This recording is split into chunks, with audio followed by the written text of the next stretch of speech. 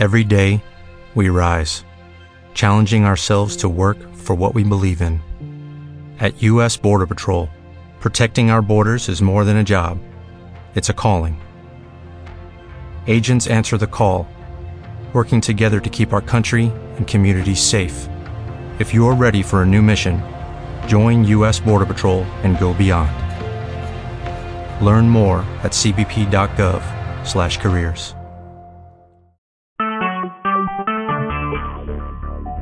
Talk shoes. Recorded live.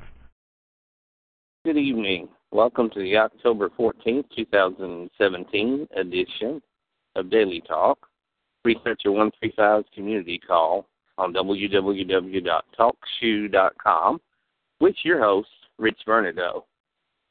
Welcome to guest 3 in the chat room. Tonight's going to be a big show. We're going to be discussing publishing a book, how to publish a book. All 3 of the guests tonight, Wendy Rose Williams, Linda Beauvais, and I think that's you, Linda, in Montreal. Good evening, Linda.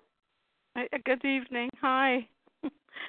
Welcome to the show. As I was just saying, we're going to be discussing how you publish a book, how to go about publishing a book.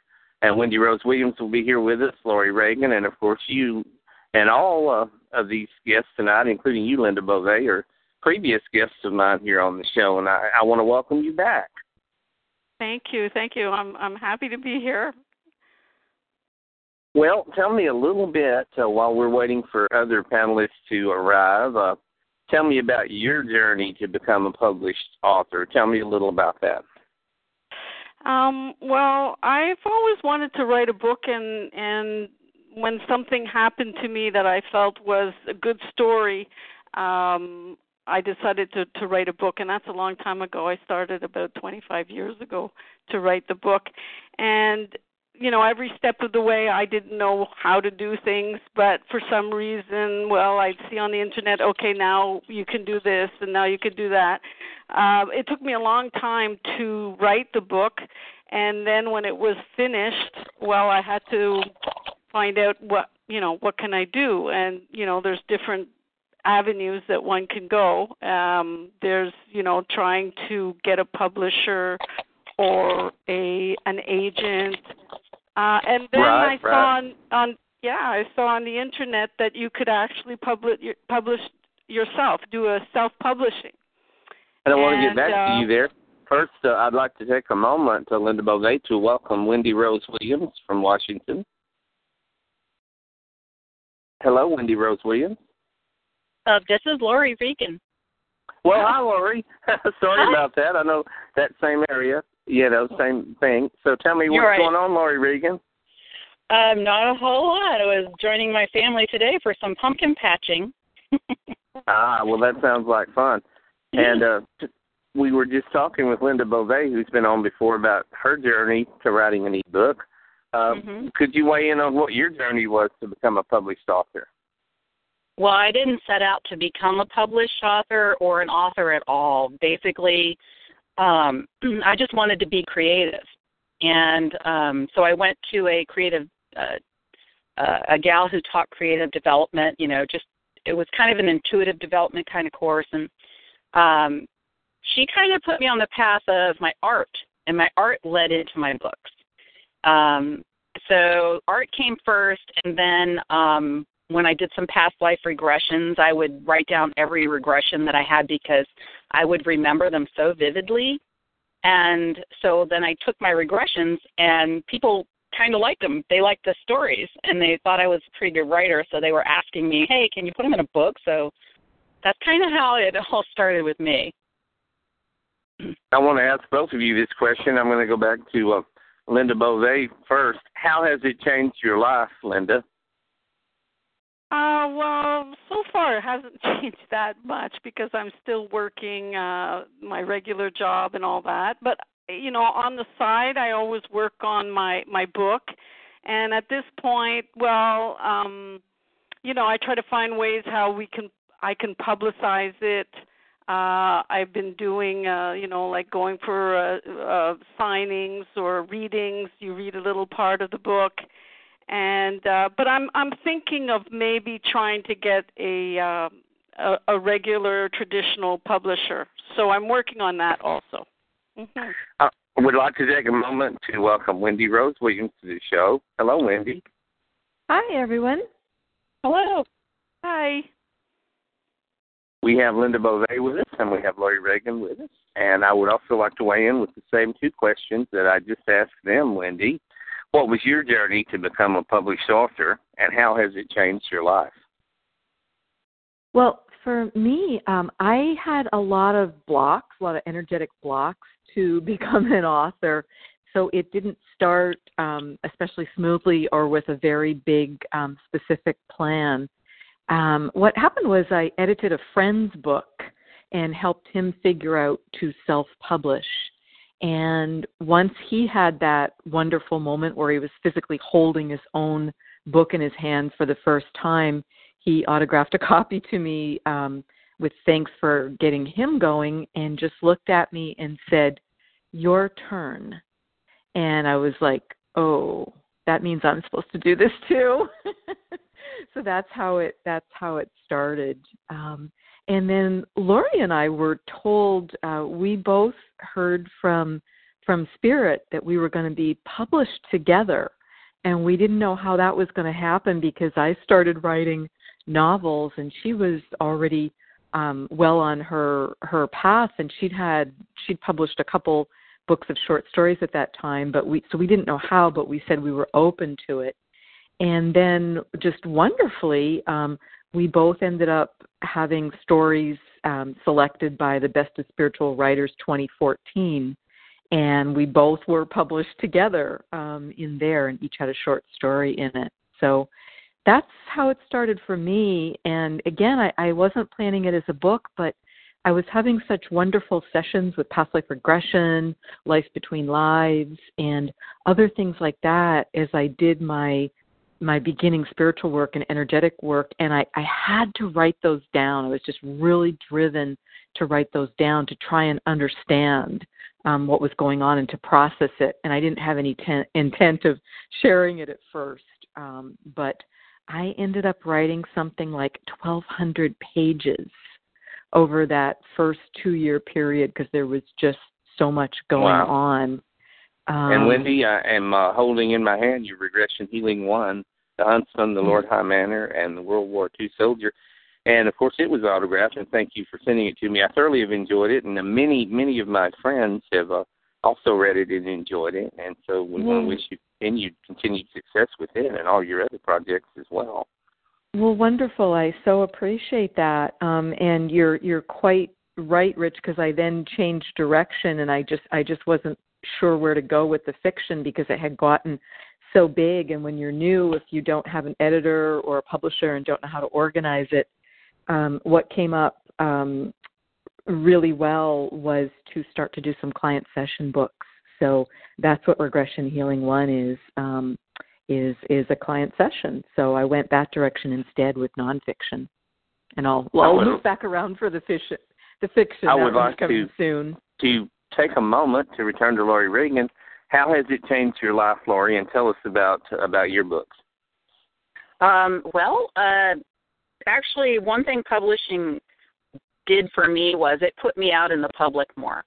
I hadn't really fully stepped out into the public with my metaphysical stories or anything about metaphysical life until I had published my first book. It kind of put me in the spotlight as far as kind of breaking the ice and because there aren't a lot of books out there that are flat out metaphysically, based. I had to write a fiction because some of the stuff people just wouldn't believe happened to me. And my very first book was my actual regressions.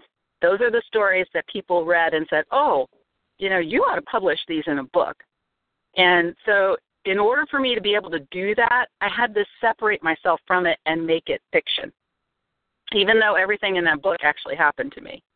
So I actually have 5 books out now, and all of them are actually free for download on ebook this weekend too, by the way, just to share with people.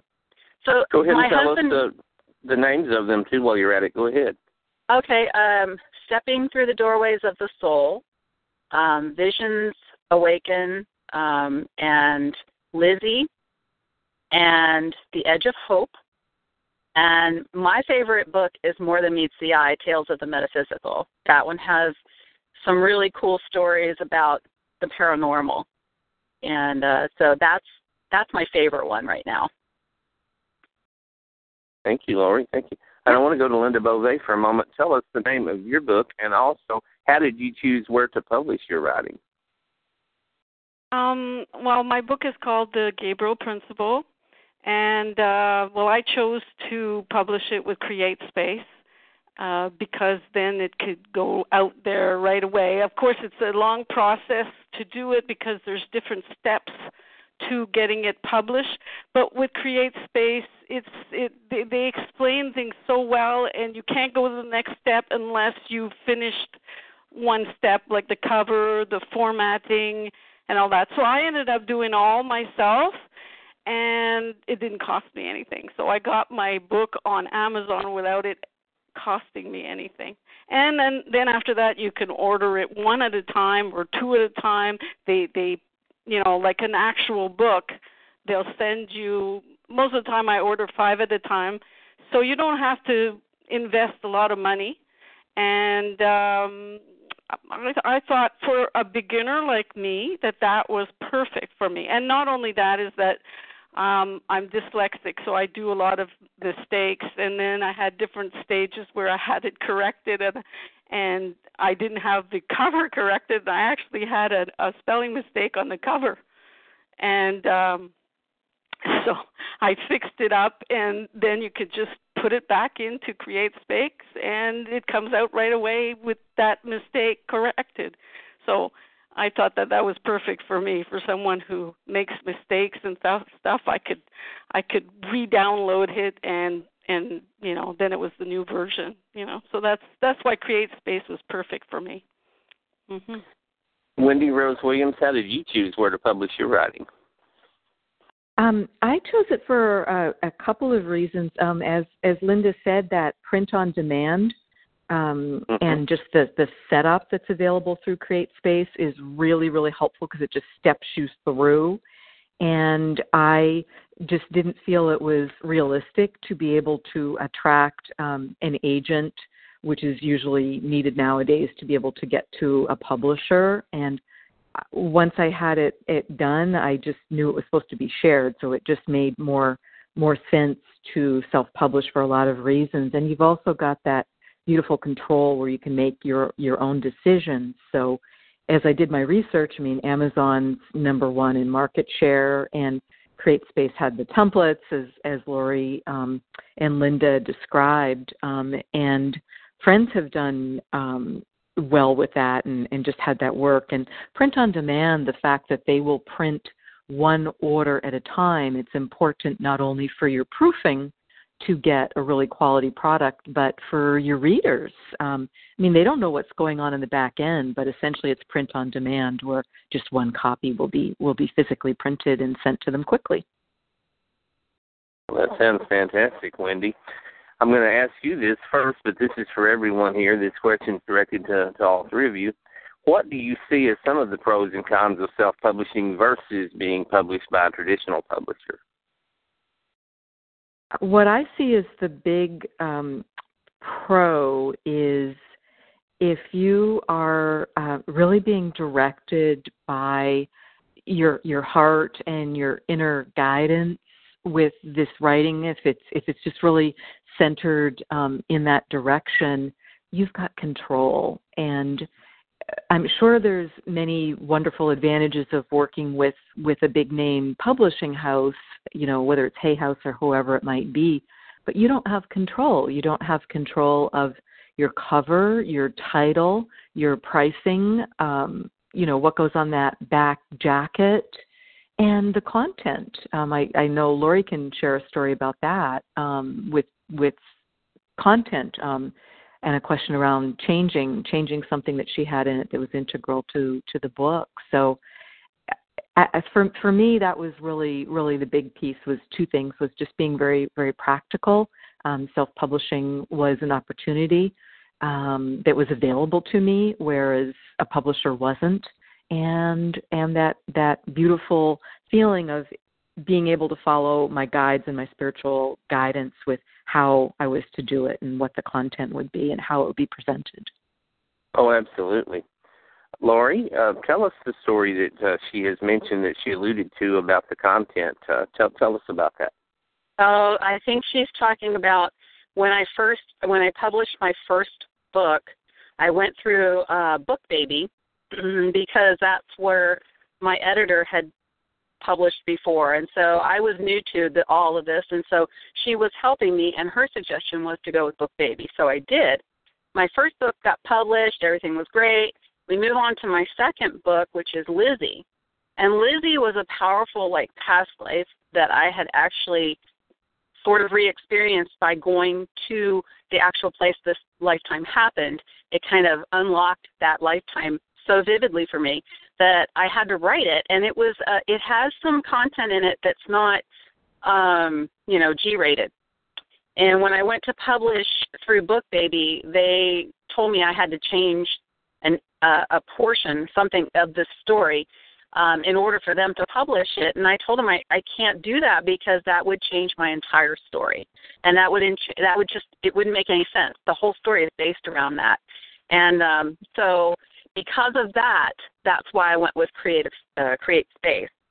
And as far as the pros and cons I agree with these ladies, it's easier to get your work out there when you go with Amazon's Create Space. It's just, like Linda was saying, it's such an easy process. They lead you through it. The cons of going with an actual traditional publisher, Wendy and I had taken in a seminar where there were 10 published writers, and they were on a panel.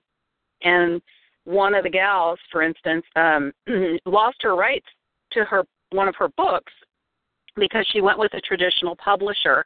And she really wanted to get it back because she wanted to keep it was like her identity. It was her story.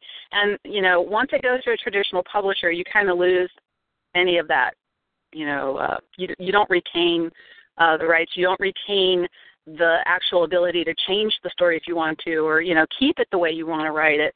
So anyway, when the publisher went out of business, she was able to actually get her books back, get her rights back, because the publisher went out of business. And all of those people on there pretty much were pro self-pub. So I thought that was interesting. Thank you, Lori. Linda, tell us a little about yours. And something that Lori said reminded me, in the writing of your book, you also visited a physical location that was very important in a past life. Could you tell us a little about that also? Well, yes, that's in my book, The Gabriel Principle, is that because I had access to also, we're all into this past life stuff, and I found out that I had lived a life in Wichita, Kansas. So maybe I think 20 years ago, I took a bus trip to Wichita to search for my past lives and all that. So I went to the library, and at that time it was microfiches, and I'd go on the different records to try and find the different names that I had found out. And nowadays you could just go on the computer and you get those same records on the internet. But at the time I had went to Wichita, and I actually found a few things that were quite interesting that corresponded with my past life. So it was sort of like an adventure that I wanted to prove that a reincarnation, actually exists. And to me, that was the way to do it. But I didn't find the ultimate proof, but I do feel that my life actually proved to me that reincarnation exists. So that's how I, in my book, how I see the connections between this life and the past lives and stuff like that. So it was, I enjoyed writing the book, and I mean, it was sort of like a therapy too. And I think a lot of people find it interesting. For the, the publishing, what I find with Create Space is, which is all good that we can put it on the internet, but after that, you got to learn how to market your book, and that's where I find it's difficult. That if you go with a publisher, maybe they have other ways to publicize your book and maybe more guidance. But it's true that you kind of lose, the ability of putting whatever you want in your book. So. Well, Linda, I have a feeling that all of us are going to get a few plugs here and there now that Wendy Rose Williams has a Soul Wisdom show once a month there at the Seattle radio station, and I'll ask Wendy to talk about that in a little while. First of all, though, Wendy, I'd like for you to tell us what your thoughts are on how to determine whether it's best to publish a physical book, an e-book, an audio book, or all three formats. Well, personally, I think they've each got their place. I'm a big reader, so I personally consume all three formats. I do feel it's necessary to have physical books because just practical reasons, like having them with you if you hold a workshop, if you're at a book signing, if you go to a conference, that sort of thing. I think that physical is really important. And some people still want to read physical books, and I need to send them to people for them to choose if they're going to interview me, for instance, and they'll want a physical copy. Nothing beats sitting down there by the fireplace or on your couch or on the beach or wherever you want to read and physically, touching and feeling a book, particularly if you work with the computer a lot and you just want to get away from the electronics. It can be really nice. Whereas the ebook is fantastic because you've got that instant gratification. I mean, you can download one right away. They're so much less expensive, particularly for our overseas readers where it's expensive or they just truly might not be able to purchase it. If we're in China or certain countries where there's just limits on what can be ordered and read, it's nice if you can get an ebook. And audiobooks are just a new love for me, getting back to that old-fashioned storytelling and just being able to do it and listen to it while I'm commuting or doing housework or whatever, and I don't have time to physically, read, but I can be listening to the book. So I do see a use for all of them personally, and I'm looking forward to turning my books into audiobooks and narrating them. That will be fun, and you have a great voice for that, by the way, Wendy. And I would like to ask, thank you. I would like to ask both Lori and Linda, the two of you plan on doing audiobooks? Have you considered it? Is it something that you might do? Well, sorry. Oh, no. Go ahead. Go ahead, Linda. I'd like to do it, but I don't feel I have a very good voice. I don't think I could read my book very well, so it would have to be somebody else to do it for me. How about you, Lori? Are you going to do some audiobooks? I would really like to turn that second book that I was going to publish through BookBaby. It's titled Lizzie. I would like to turn that into an audiobook because the language that it's written in is a little difficult for some people because it's a deep Southern drawl that's in the book. And so I think it would be fun to see how that turns out as an audiobook because then it'd be a little more engaging. But I don't know. I mean, I don't know if I would read it or if I would have an actor do it. You have those options too. So I'm kind of playing with the idea for that book. Mm-hmm. I'm going to ask all three of you this question, and I'm going to start with Linda Beauvais first. Do you feel an editor is always necessary? Do I feel what? I'm sorry?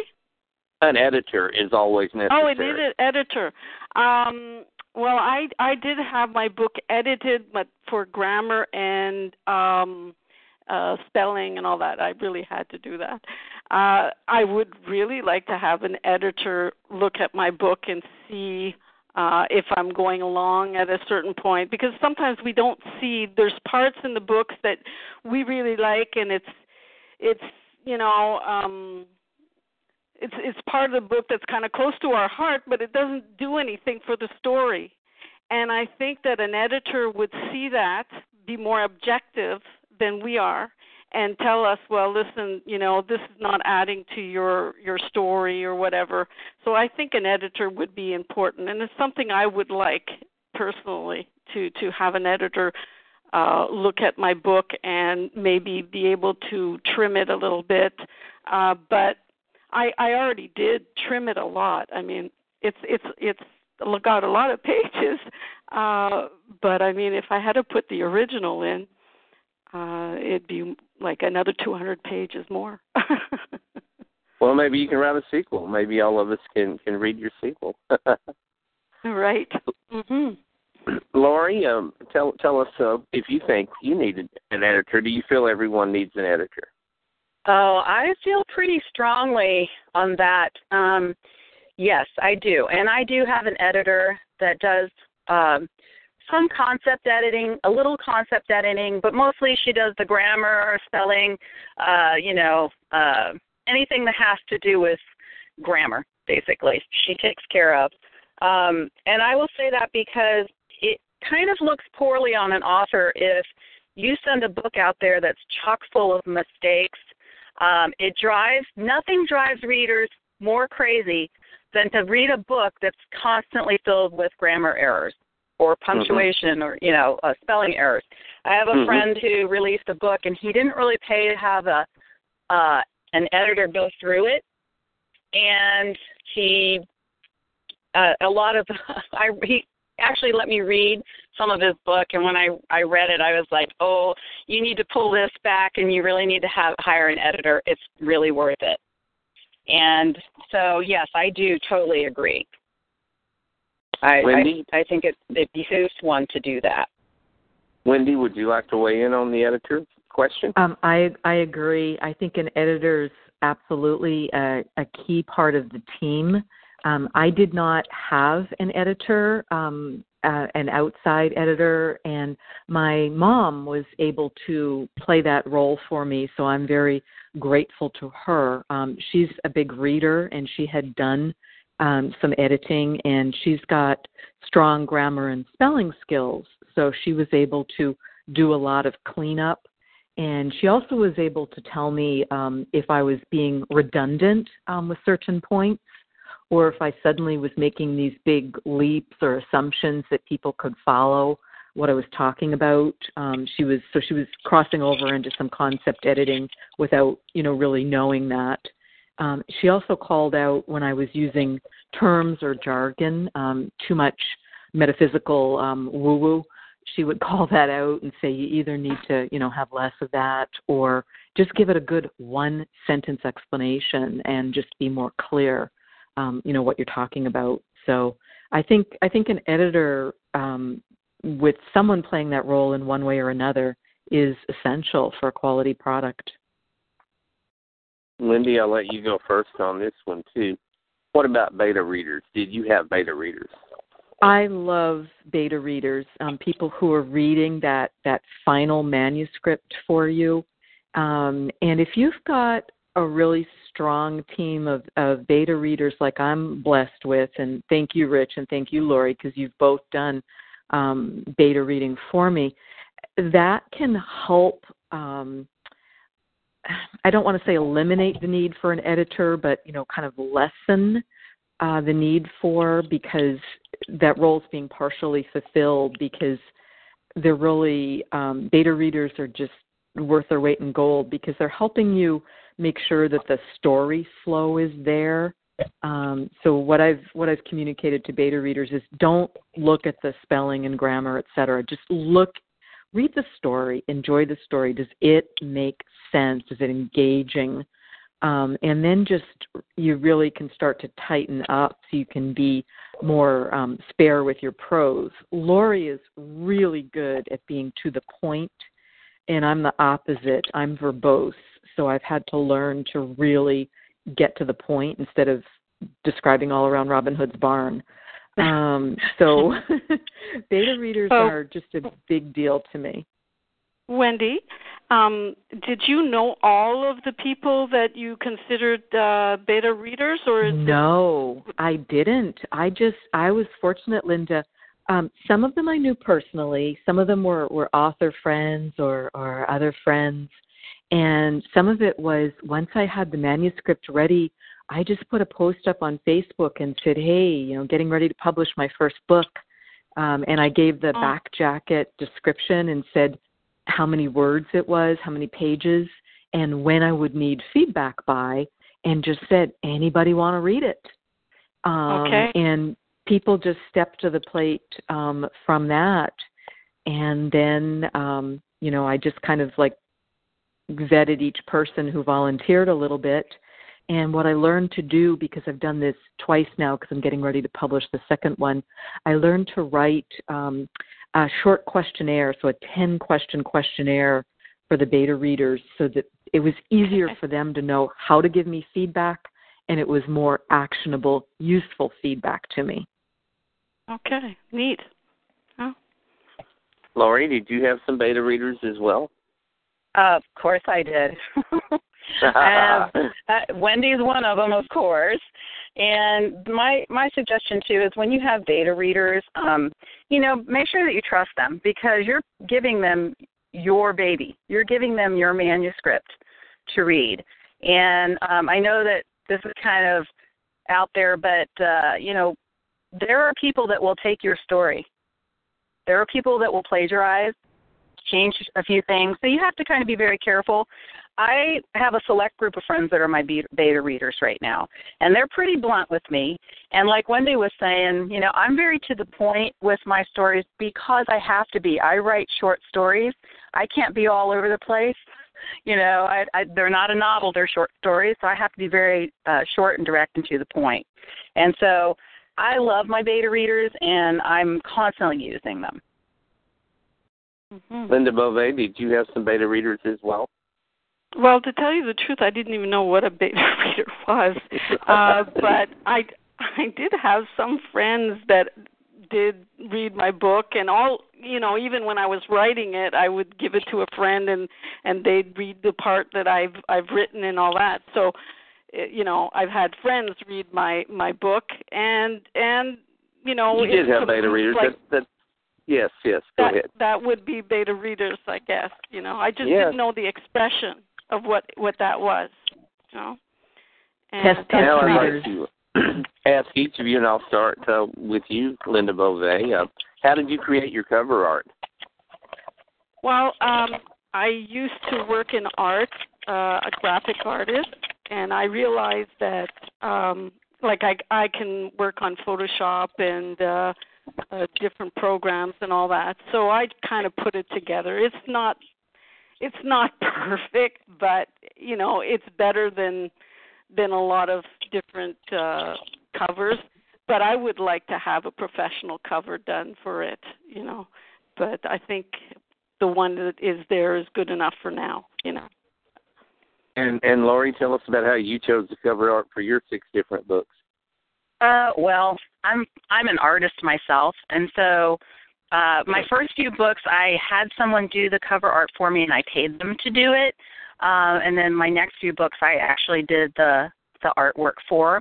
And so I used... Yes, and you do wonderful artwork, by the way. I've seen your stuff, and it is fantastic. Oh, thank you very much. I appreciate that.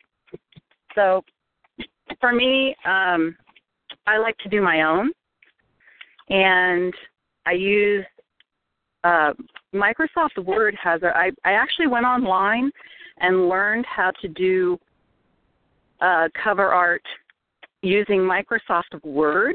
It was pretty cool. I just went on YouTube. It's funny. Mm-hmm. It's funny the things that you learn on YouTube. But anyway, I did that, and then I used a converter program to change the artwork to an acceptable file to upload for CreateSpace. Wow. Wendy, tell us about your cover art. I'd be happy to. I just want to return quickly to Lori's point about beta readers or test readers and trusting them. Yes, of course, that's important because things can be plagiarized. But something that writers can do, and what I do personally, is before I start sharing that unprotected document with people, I mail a copy of my manuscript to myself, and I keep that in a fireproof box, and that is my proof that I have written. Copyright. Exactly. That establishes your ownership. It sure does, yeah. Exactly. So that's just a simple thing you can do. And then, yes, of course, you follow your instinct, and that's just worked really well for me. But regarding the covers, I think it's important.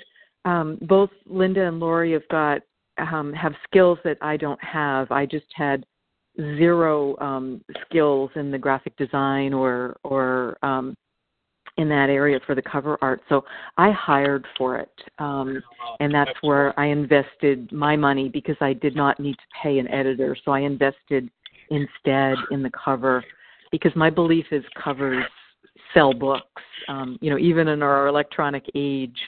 So I hired Leilani Dornbush at customcoverpro.com, and she just does a phenomenal job.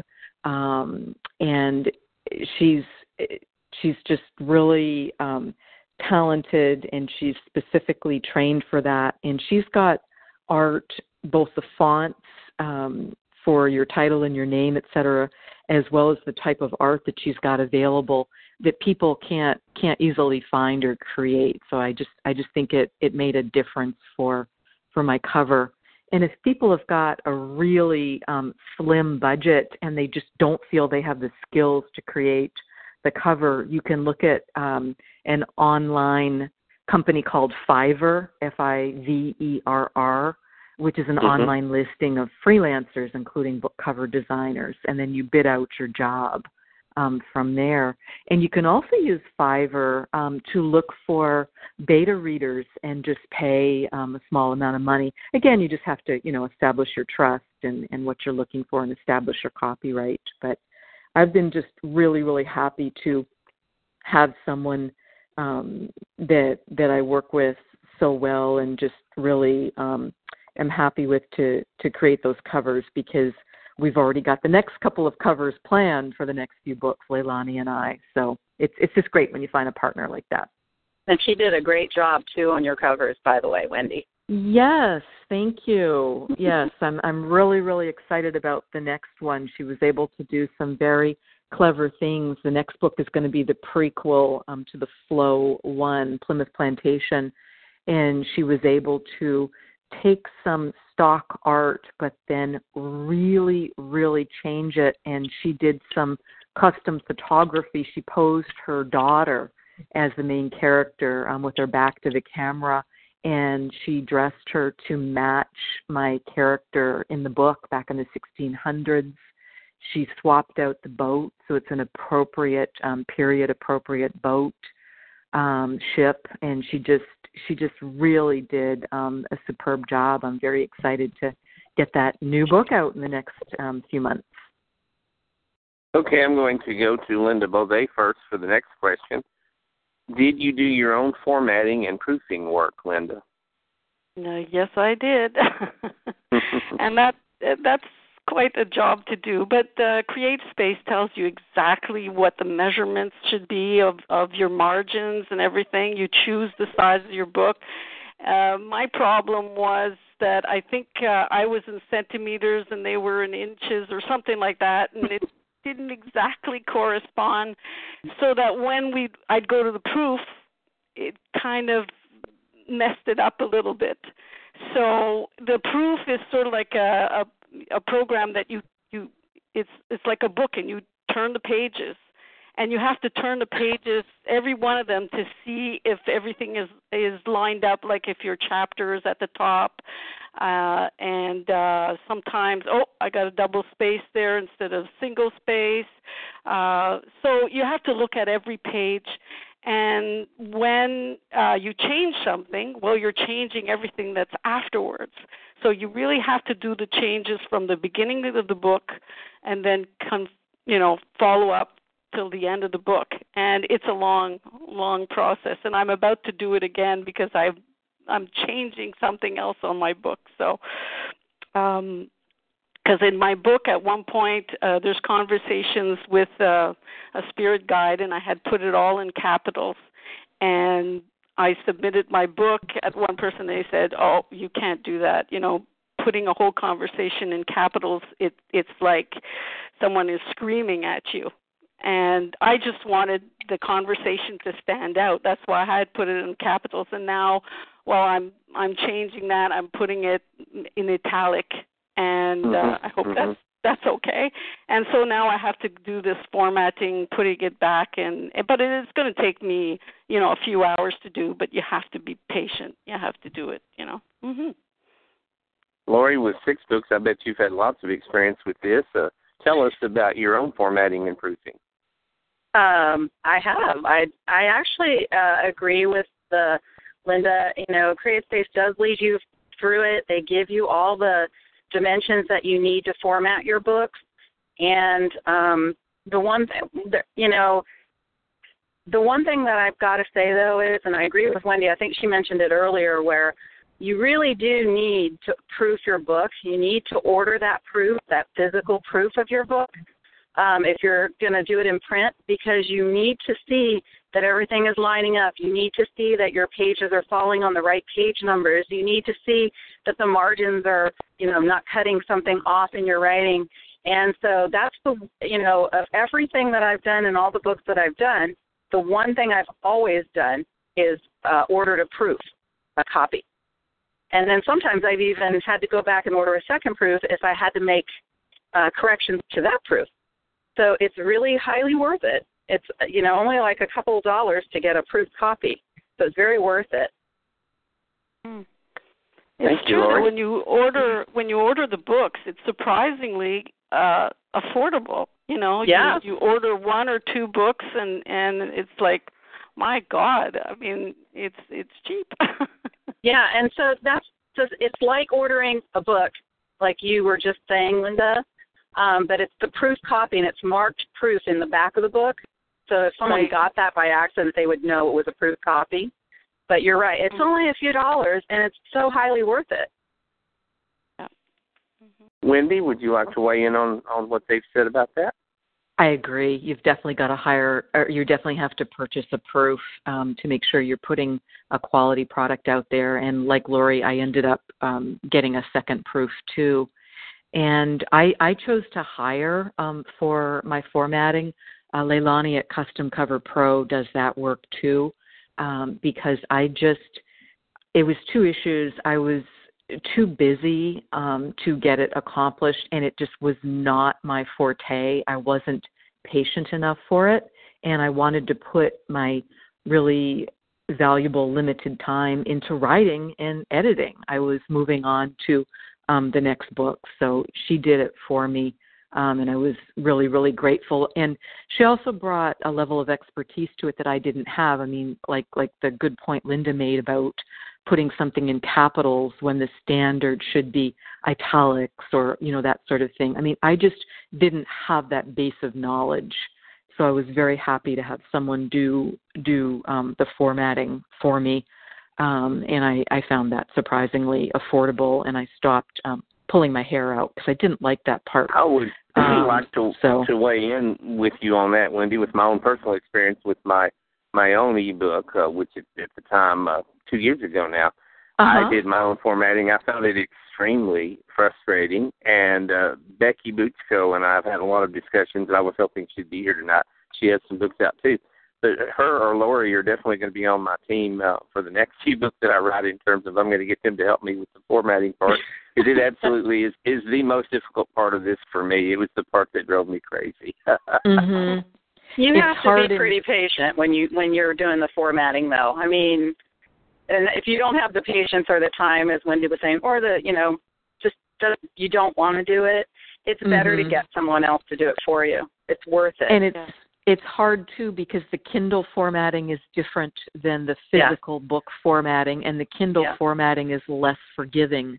And I definitely recommend for listeners to create your physical book first, because then you can print it out and make sure you've got it right, and then do your Kindle. And I also recommend, don't just write your book in a Word document or whatever.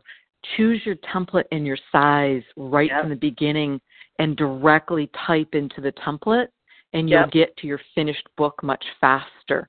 And it'll look more like a book, from the beginning.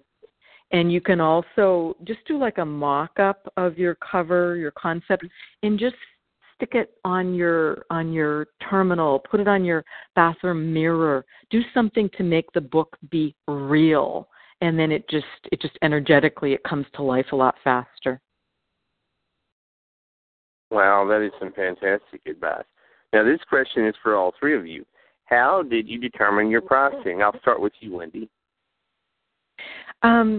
Because these books, and I'm sure this is true for everyone, it's really a work of the heart, and being an author has just become such a large part of my identity. I really feel it's a main part of my life purpose and larger soul mission. So I meditated and prayed because I felt the book was meant to be in service to others, and that it should be as affordable as possible while still honoring my time and my effort.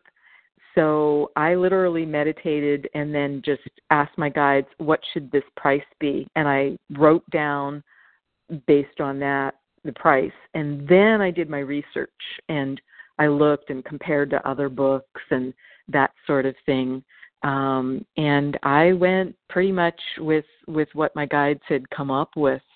And Create Space, again, is super in that they walk you through. They've got like this little pricing mechanism and paradigm where you put in different costs that you're considering, and they make sure, first of all, that you're covering your costs, because they're not going to allow you to sell a book for less than it costs them to print it. That wouldn't make any sense. So I settled on $9.99 for a 200-page paperback, and I sell my Kindle version at $5.99. I mean, some people price by the page. There's just different ways of doing it. So it's just nice having Create Space help you with that, and just being clear, what's your intent? Do you want to get this in the hands of as many people as possible and maybe have the price be a little bit lower? And, over time, when you're more well-known, if you do reach that point, perhaps books at that point can go up by $1 or $2 or whatever feels right to you. Lori, how did you determine your pricing? Well, determining a price is kind of it's a delicate thing. For me, I went on Amazon and researched other books that were similar to word count or page count, and kind of found a median in there, a median price. Mine are the ebooks start out between $2.99 and $3.99, and my printed books, same thing. I went online to see what other similar page counts and word counts, but excuse me, I also agree with Wendy. I'm not really out there to make a ton of money. I really just want to get my stories out there. So I run lots of freebies and giveaways and stuff just to let people, get a taste of my writing. Absolutely. Linda, tell us, Linda Beauvais, about your pricing. Oh, well, it's not too scientific, I'll tell you. I looked at other books, and I'm like Lori. I mean, I'm not there to make a fortune, that's for sure. And I don't mind taking their, marketing and giving it away. And then there's other marketing where you do 99 cents. But the regular price, I'll tell you, I don't even remember what it is. I think it's $6 something for the ebook, and the book itself, I have a lot of pages, so I think it's around $15 or something like that. But, Create Space does help you figure it out and how much you make at the end and what. And I just said to myself, well, that's fine with me. How much they say, like $3 a book or $2 a book, that's fine with me. So I didn't. It's not too scientific. My method. I would like to go back to Wendy for this question, and then I'll address it to all of you as well. Wendy, how did you select your book category and keywords for search engine optimization so people can find your book? Oh, that's a great question. Well, being new to this and a first-time author, I didn't realize that Create Space just walks you through that really well, and there's essentially it's forced choice categories that are available for that related ISBN. So first, I wasted time. I was trying to categorize it myself. And because it's a book that's a past life regression session, I was trying to do reincarnation, past life regression, that sort of thing. And instead, the closest fit I could get was body, mind, spirit, subset healing, subset energy was the best fit for my first book.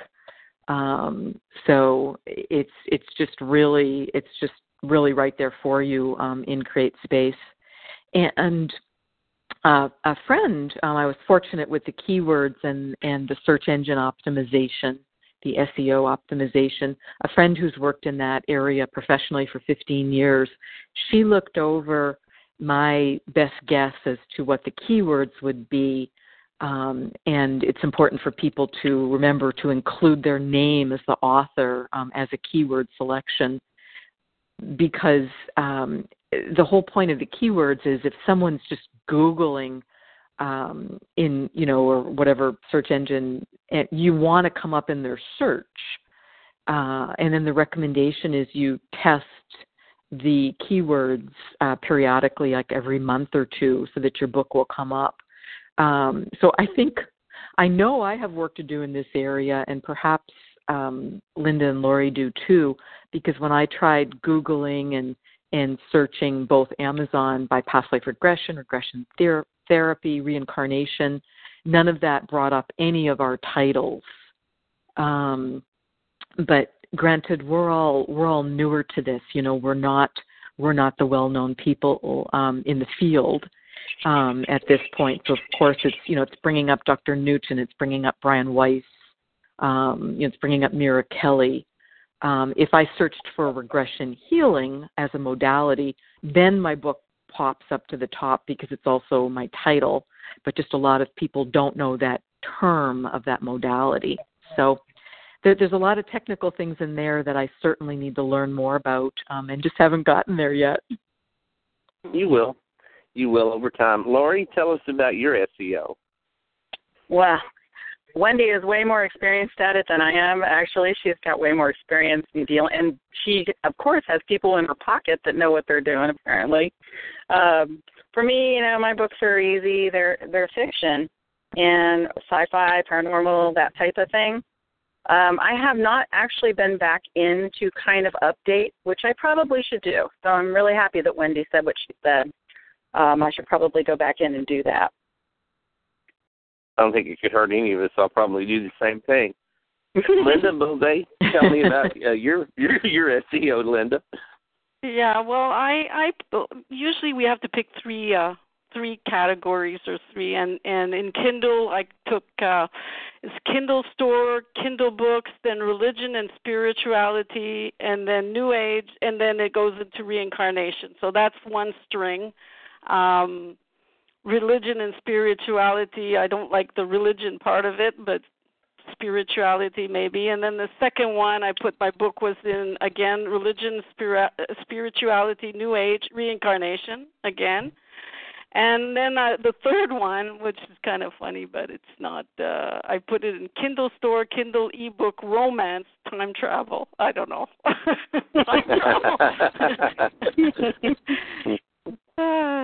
It's not exactly right, but I guess I should look for another.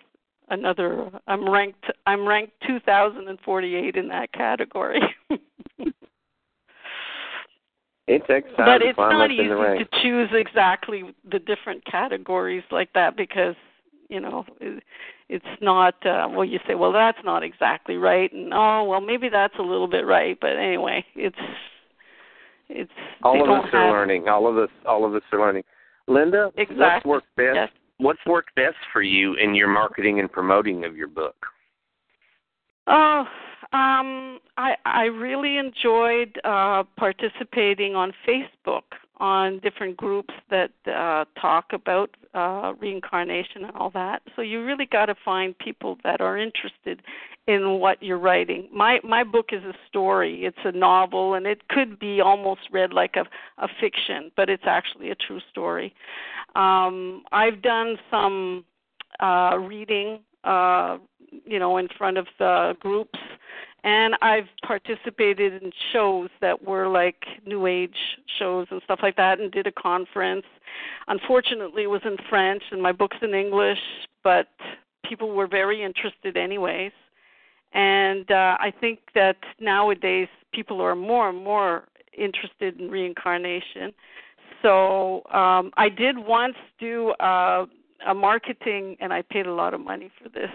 And I don't remember what the man's name, but I went to New York, and I presented my book to all kinds of radio shows and television shows, and we had sort of like, it was like the speed dating, and you had to give your spiel really quickly, and then they either were interested or not interested in you and whatever. And a lot of them, this was in New York, would say, oh, that's a woohoo subject. I had never heard of that expression. And a lot of them were like, no, if you had 10 steps of how to get rid of your pimples, or I don't know, or diet or something like that, that really worked. But the woohoo subject, there was a few that were interested, but not as much as I would have liked, So I'm trying and I'm learning, and that's one thing that marketing is something else. It's a hard thing to discover what to do by yourself. Lori, tell us about your marketing of your books. When I first started promoting my books, I was actually doing psychic fairs, and I was ordering, probably 10 copies of each of my books and taking them and selling them at the fair. And I would give people a price break if they bought them at the fair. I would sell them for half off of whatever I would sell them for on Amazon. And I did pretty good with that. Had a lot of people, buy those books. And the only problem with that is when I'd ask them to go on Amazon and leave a review, Amazon started checking to make sure people were purchasing on Amazon before they would allow a review to go on. I kind of stopped doing that. I do a lot of free KDP, the Kindle free ebook giveaways, like this weekend with all of my books going out for free. And I love to have my readers leave a review for me on Amazon, but that's like pulling teeth. I might ask 10 people and get one review, people that actually see it through. So basically what I'm doing now is I'm using Goodreads. I do giveaways through Goodreads, and I do Facebook. A lot of Facebook. I seem to make a lot of connections with people through Facebook. Absolutely. Wendy, tell us about your marketing and promoting of your books. I've done some of the same things that have been mentioned. The free ebook downloads are a great thing to do through Amazon, and you can do it up to 5 days, and you can break up the 5 days however you want per 90-day period. And when I do those, I leave a request to review. And if people act on the free ebook, it is considered a verified purchase. Right. Because Lori's right. When we purchase our own books as authors and then sell them, it's not considered a verified purchase because they don't know who purchased it. So that's unfortunate. They then can't leave a review. So some of the things that I've done, I did the simplest thing that was really fun because it had been a couple years of trying to figure out what to publish, and it was a journey, and I wanted to celebrate it. I did a book launch party at my own home when I was first published, And I just, it truly was meant to be a celebration. I didn't even really plan to even, sell the books. I just threw a party for family and friends, but quite a few of them did purchase at that time or scheduled sessions with me. Some past life regression sessions were scheduled. So that was, it just felt so good. There's nothing that beats that moment when you hold your physical book in your hands for the first time and realize you did it. It's something that needs to be celebrated. It changed my view of myself in a lot of ways in a very positive way. So that's something that was important. I've done radio interviews. Go ahead, yes, Rich. Go ahead. Well, I was just going to interject that like Linda, you've also done some conferences and shows, I understand. Yes. I've done radio interviews. I've been just really, really blessed in that category, and given books away free to callers. I went to a 4-day afterlife conference in early June, and that was just a perfect place because of the audience. And it was just really good practice for me to, be there at the table by myself and to be able to have those conversations with the public, because I hadn't done psychic fairs like Lori had done, so I just hadn't been in that place. So that was a really good experience, and certainly promoting it on Facebook where it's appropriate, including just some really basic things that new authors can do, like that all of us, I think Linda, Lori, and I have all done, is include a cover of your book as your cover photo, include a link to your book in your outgoing email signature line. I've given autographed copies for free to just various influencers, hosts of radio shows, bookstore owners, that sort of thing. My past life regression clients get a copy of the book as part of their session price, and I'll soon be giving away copies at my new group hypnotherapy workshops. So people will receive that as part of their fee for the workshop. They'll get a copy of the book because it's just, so related to the topic at hand. So those have been some of the main things.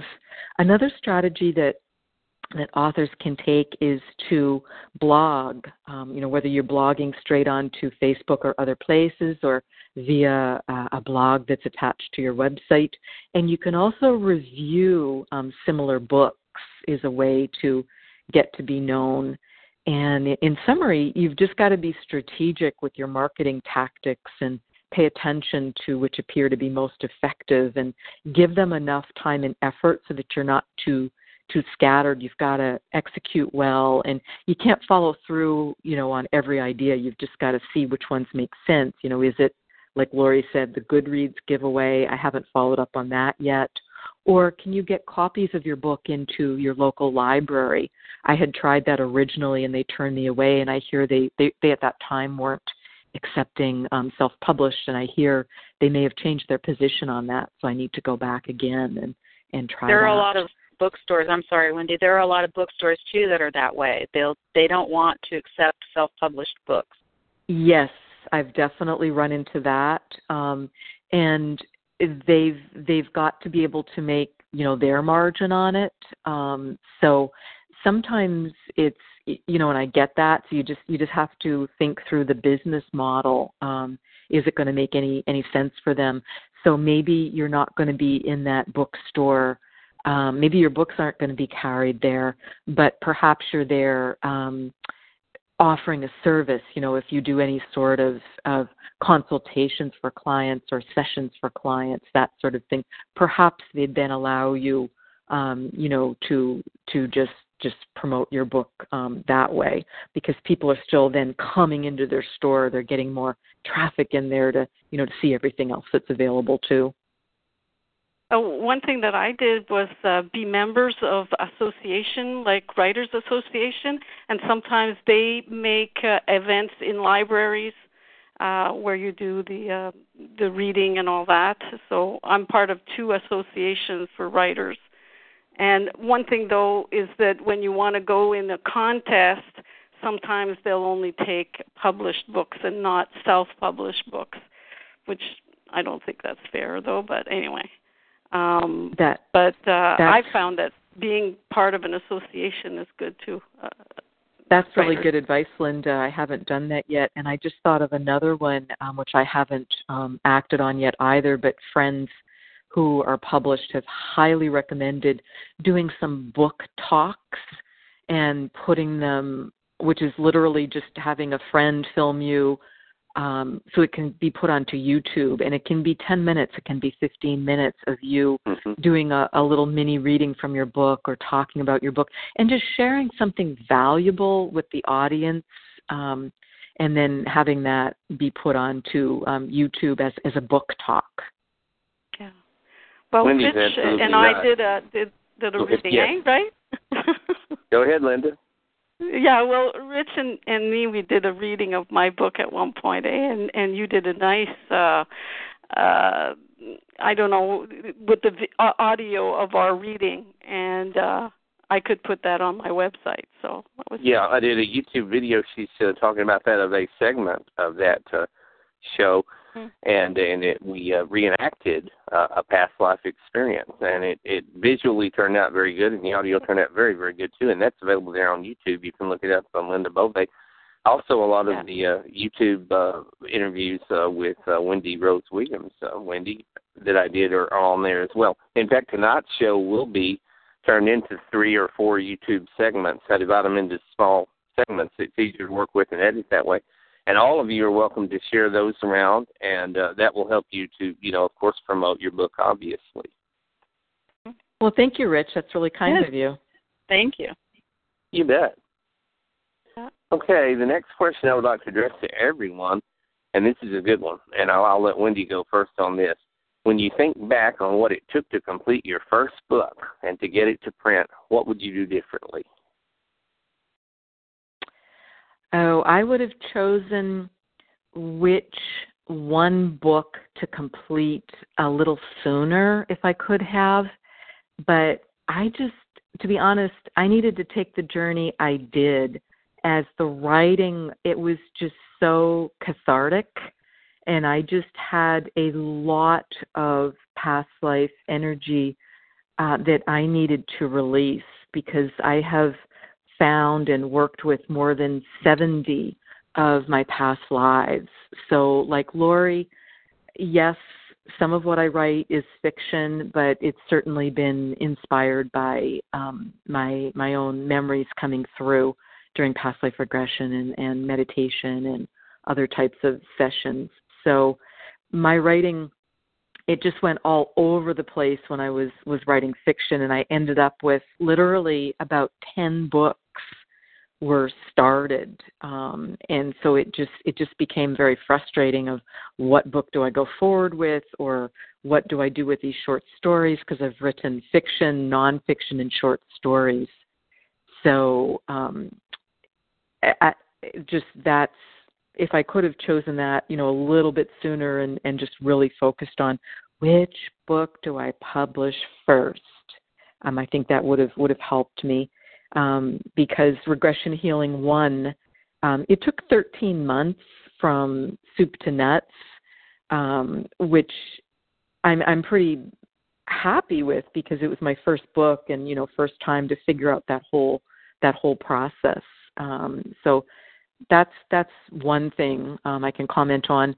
And I would have also put more cycles into figuring out how to build a mailing list a little bit sooner, because I don't have that piece down yet. So I just think it's something you just have to gather over time and just keep collecting email addresses from people who are interested in your work, have purchased your work, may be interested in your work, and then very respectfully, of course, and it's Washington state law too, giving them an option to opt out if they don't want to hear from you again.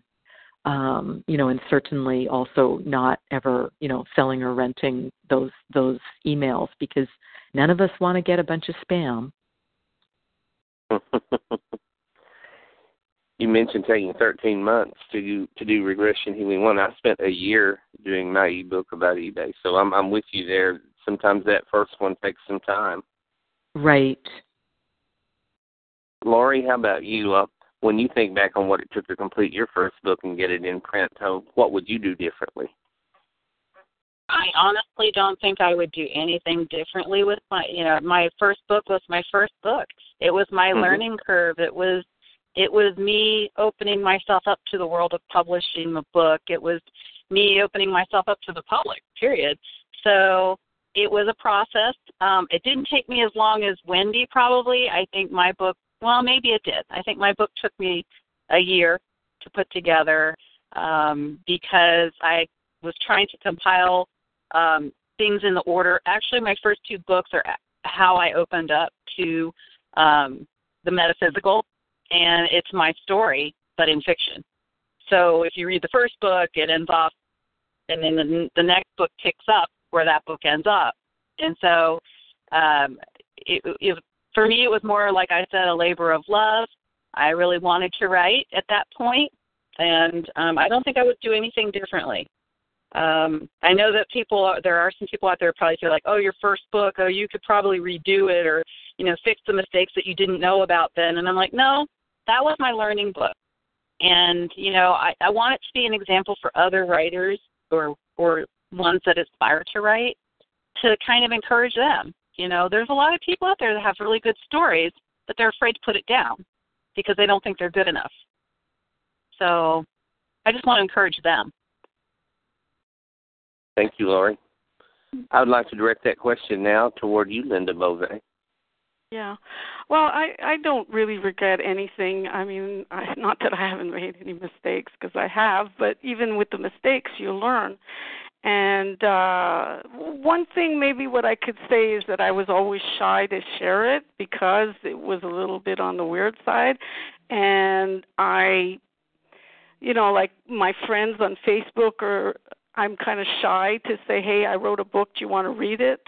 And it took me a long time to do that, and I did. It's still hard on me, too, even today, even though I did put it on Facebook, on my main Facebook and everything, and it went down pretty well, but that's one thing that I always found hard, and maybe I should have done that a long time ago. But besides that, everything else that I've done or that worked or didn't work or whatever, it's fine. I don't mind, and it's still my project, and it's still something. I don't feel that I'm a writer that has many books. I have this one book that's very close to my heart, and I believe it's good, and I'm just going to continue working on that book. Well, best of luck with all of that. Continue on, and I like what you're doing, Linda. I want to, for our last question before we close out the show, and this is addressed to everyone, and I'm going to start with Wendy Rose Williams. In summary, what were some of the key lessons learned along the way, and the best advice you can give our listeners? Oh, that's a great question, Rich.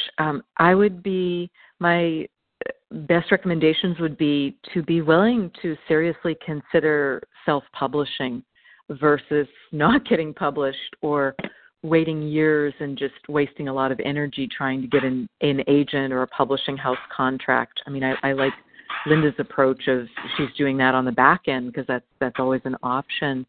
And to just sync up with your guides very closely and look at, is writing and publishing, is that really a major portion of your life path and your soul mission? If it is, ask your guides for help. They're going to be in perfect alignment with you on it because you will have chosen this before you were born. So ask for the contacts, ask for the doors to open if you know this is an important way you serve humanity. And work with a healer if necessary, because sharing your work publicly, that's going to bring up your stuff.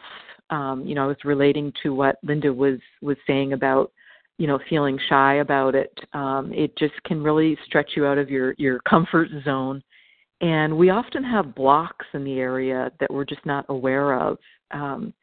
So particularly if you write nonfiction or if you write an autobiography, And all of us have really done that in many, many flavors, even if it's presented as fiction. And I would recommend finding a writing partner or partners. Consider joining a writing group to trade tips, to build up your speed and efficiency. Certainly be a reader. You've got to read, quality writing to improve yourself. You may consider taking courses, etc. And don't let perfectionism be the enemy of getting some writing down, because haven't we all had those moments of flow? You're in the shower and you're getting all these great ideas, or you're driving and you just can't do anything with them. And then you go to actually sit down and write and you're like looking at that blank screen. So you can always edit it later, but you can't edit a blank page. So just be willing to get it on paper by finding a way to write regularly, preferably an hour a day. If you can't do an hour every day, well, do it the days you can. If you can't do an hour, then do what you can, and just find a way to build that habit. And it just comes faster and easier, and I think the quality goes up. And I also found I had to, it helped me to set up a dedicated writing space so that you don't waste time organizing it every time. And it also helps you build up that energy of writing, just like if you meditate in the same place, it builds that energy. And then working to find a way to get more reviews, making those face-to-face requests or phone call requests, not just this, vague plea on Facebook or this vague group email, because the goal is to get 100 reviews within 30 days of publishing.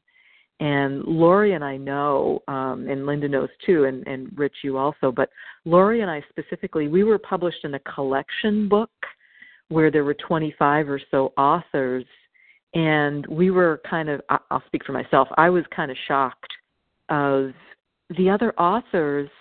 I didn't even see a single one review the book themselves. And all the reviews for that book, they came through Lori and I, really working to get people to take a look at it. So that was quite an eye opener, because you would think with 25 authors you could have gotten 100 reviews pretty easily, and it didn't happen.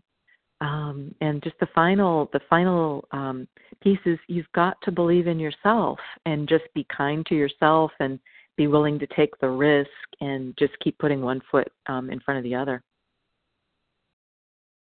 And I would respond to what you just said with self-promotion. That's the difference between you and Lori and the other 25. They didn't promote, and you two did. Y'all worked it. And anything that you do, if you work it and keep working it. And I'd like for Lori now to weigh in also. Well, everything that Wendy said above, everything, and that book was interesting as well to me, Wendy. You so eloquently said it. I did not understand how come it was just she and I out of the 20-some authors working so hard to get that book reviewed. And you know how hard it is just to get your own book reviewed. And then you had these 25 authors, and we were the only ones working really hard. But anyway, my advice to those that are out there that are contemplating writing, or, even if you don't publish, still put it down on paper, because you never know if one day you may publish that. Like Wendy said, when you're in the flow, write. And that's how I am. When I'm in the flow, I write. Write. I could be in the flow a whole day and write a whole ton of stuff in one day, and then the rest of the month not be able to write anything, So I just want to encourage people, to just step out of their comfort zone. Write something down. I mean, I never thought I was going to write, and here I have 5 books. That wasn't my intention when I started, but the stories just keep coming, and I have to put them somewhere, so I might as well put them out to the public. It really opens a person up. You lay your soul bare, because a lot of people write about what is familiar to them, and so you can kind of, when a writer is writing, you can kind of tell, oh, that's familiar to them. That's them. That's how you associate, what you associate with them. So, yes, everything Wendy said above, and for me to just tell, advise people, hey, just do it. Just do it. I mean, it's better to live your life and step out of your comfort zone and try something than to never really get it out there ever and have a world of regrets afterwards. That's just what I was thinking, Lori. It's better to take the risk than to have that regret of, oh my gosh, I should have tried it. Yeah. Right. Yeah. Mm-hmm. And on that note, I turn to you, Linda Beauvais. You have the final word on tonight's show. You get to give the final response. What were your key lessons learned along the way, and what's the best advice you can give to our listeners? Well, as Wendy and Lori did say pretty much everything that I believe also, is just believe in yourself, believe in your ability to write, and just do it. And even if you got a critic or something that just says, well, this is not my cup of tea or whatever, that's okay, because you're never going to please everyone. It's not possible to please everyone. But if you have something to say and you have something in your heart and you write with your heart, you can't go wrong. And that's all I can say is just do it and believe in yourself. That's thank what you, I've Linda had Beauvais. to do. Yeah. Mm-hmm. And thank you, Lori Reagan, and thank you, Wendy Rose Williams. And I want to give Wendy a final moment to plug her new radio show, Soul Wisdom. Tell us about that and where we can find it and when we can listen to it. Well, I have just been so fortunate, Rich, from the experiences with you and with Jason Havey on Spinning Logic and just other radio programs that I had a chance to be on. That then led me to the Dr. Pat show on KKNW in Seattle, which is Seattle's talk radio program. And I had the great good fortune through friends encouraging me and pushing me to contact her to ask to be on her program. And I honestly didn't know who she was because I was at work. I wasn't listening to daytime radio, and turns out she had the number one show and has had it for a dozen years. So I contacted her and was very fortunate. Within a couple months I was on her program, and she suggested to me, because she's now mentoring other people to create their own radio program, and she has her own media and production company called Transformation Talk Radio, which just looks at how can we be positive, realistic and factual, but how can we be positive in the areas of spirituality, health, business, whatever it is, to try and change the world and bring some positivity in for all of us. So I created Soul Wisdom Radio with Dr. Pat's and her team's able assistance, and it airs live on KKNW in Seattle the first Tuesday of the month at 11 a.m. Pacific for 1 hour, which is 2 p.m. Eastern. And if people are outside of the Seattle area, you can hear it live via your smartphone or computer just by going to 1150kknw.com. And you'll hear it live that way. And if that time frame just doesn't work for you, you can go to transformationtalkradio.com and hear it as a recording via MP3. Or you can go to my website, which is Wendy, Wendy, RoseWilliams.com, and you can listen to it there. I want to thank all of our panelists tonight, Wendy Rose Williams, Lori Reagan, and Linda Beauvais. And all the listeners out there, remember this show is archived here on www.talkshoe.com under Researcher135's Community Call. You can download this show, you can share it, and there will be YouTube videos up within the next 24 to 48 hours, which everyone listening and all of our panelists here tonight can also share. So once again, I want to thank everyone and wish everyone a wonderful evening. Good night. Thank you. Thank you. Thank you so much, Rich. Thank you, Linda. Thank you, Lori. Thank you. Thank you. Thank you. Bye-bye. Bye.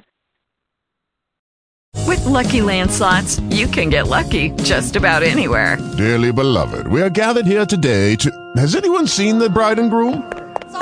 Sorry, we're here. We were getting lucky in the limo and we lost track of time. No, Lucky Land Casino, with cash prizes that add up quicker than a guest registry. In that case, I pronounce you lucky.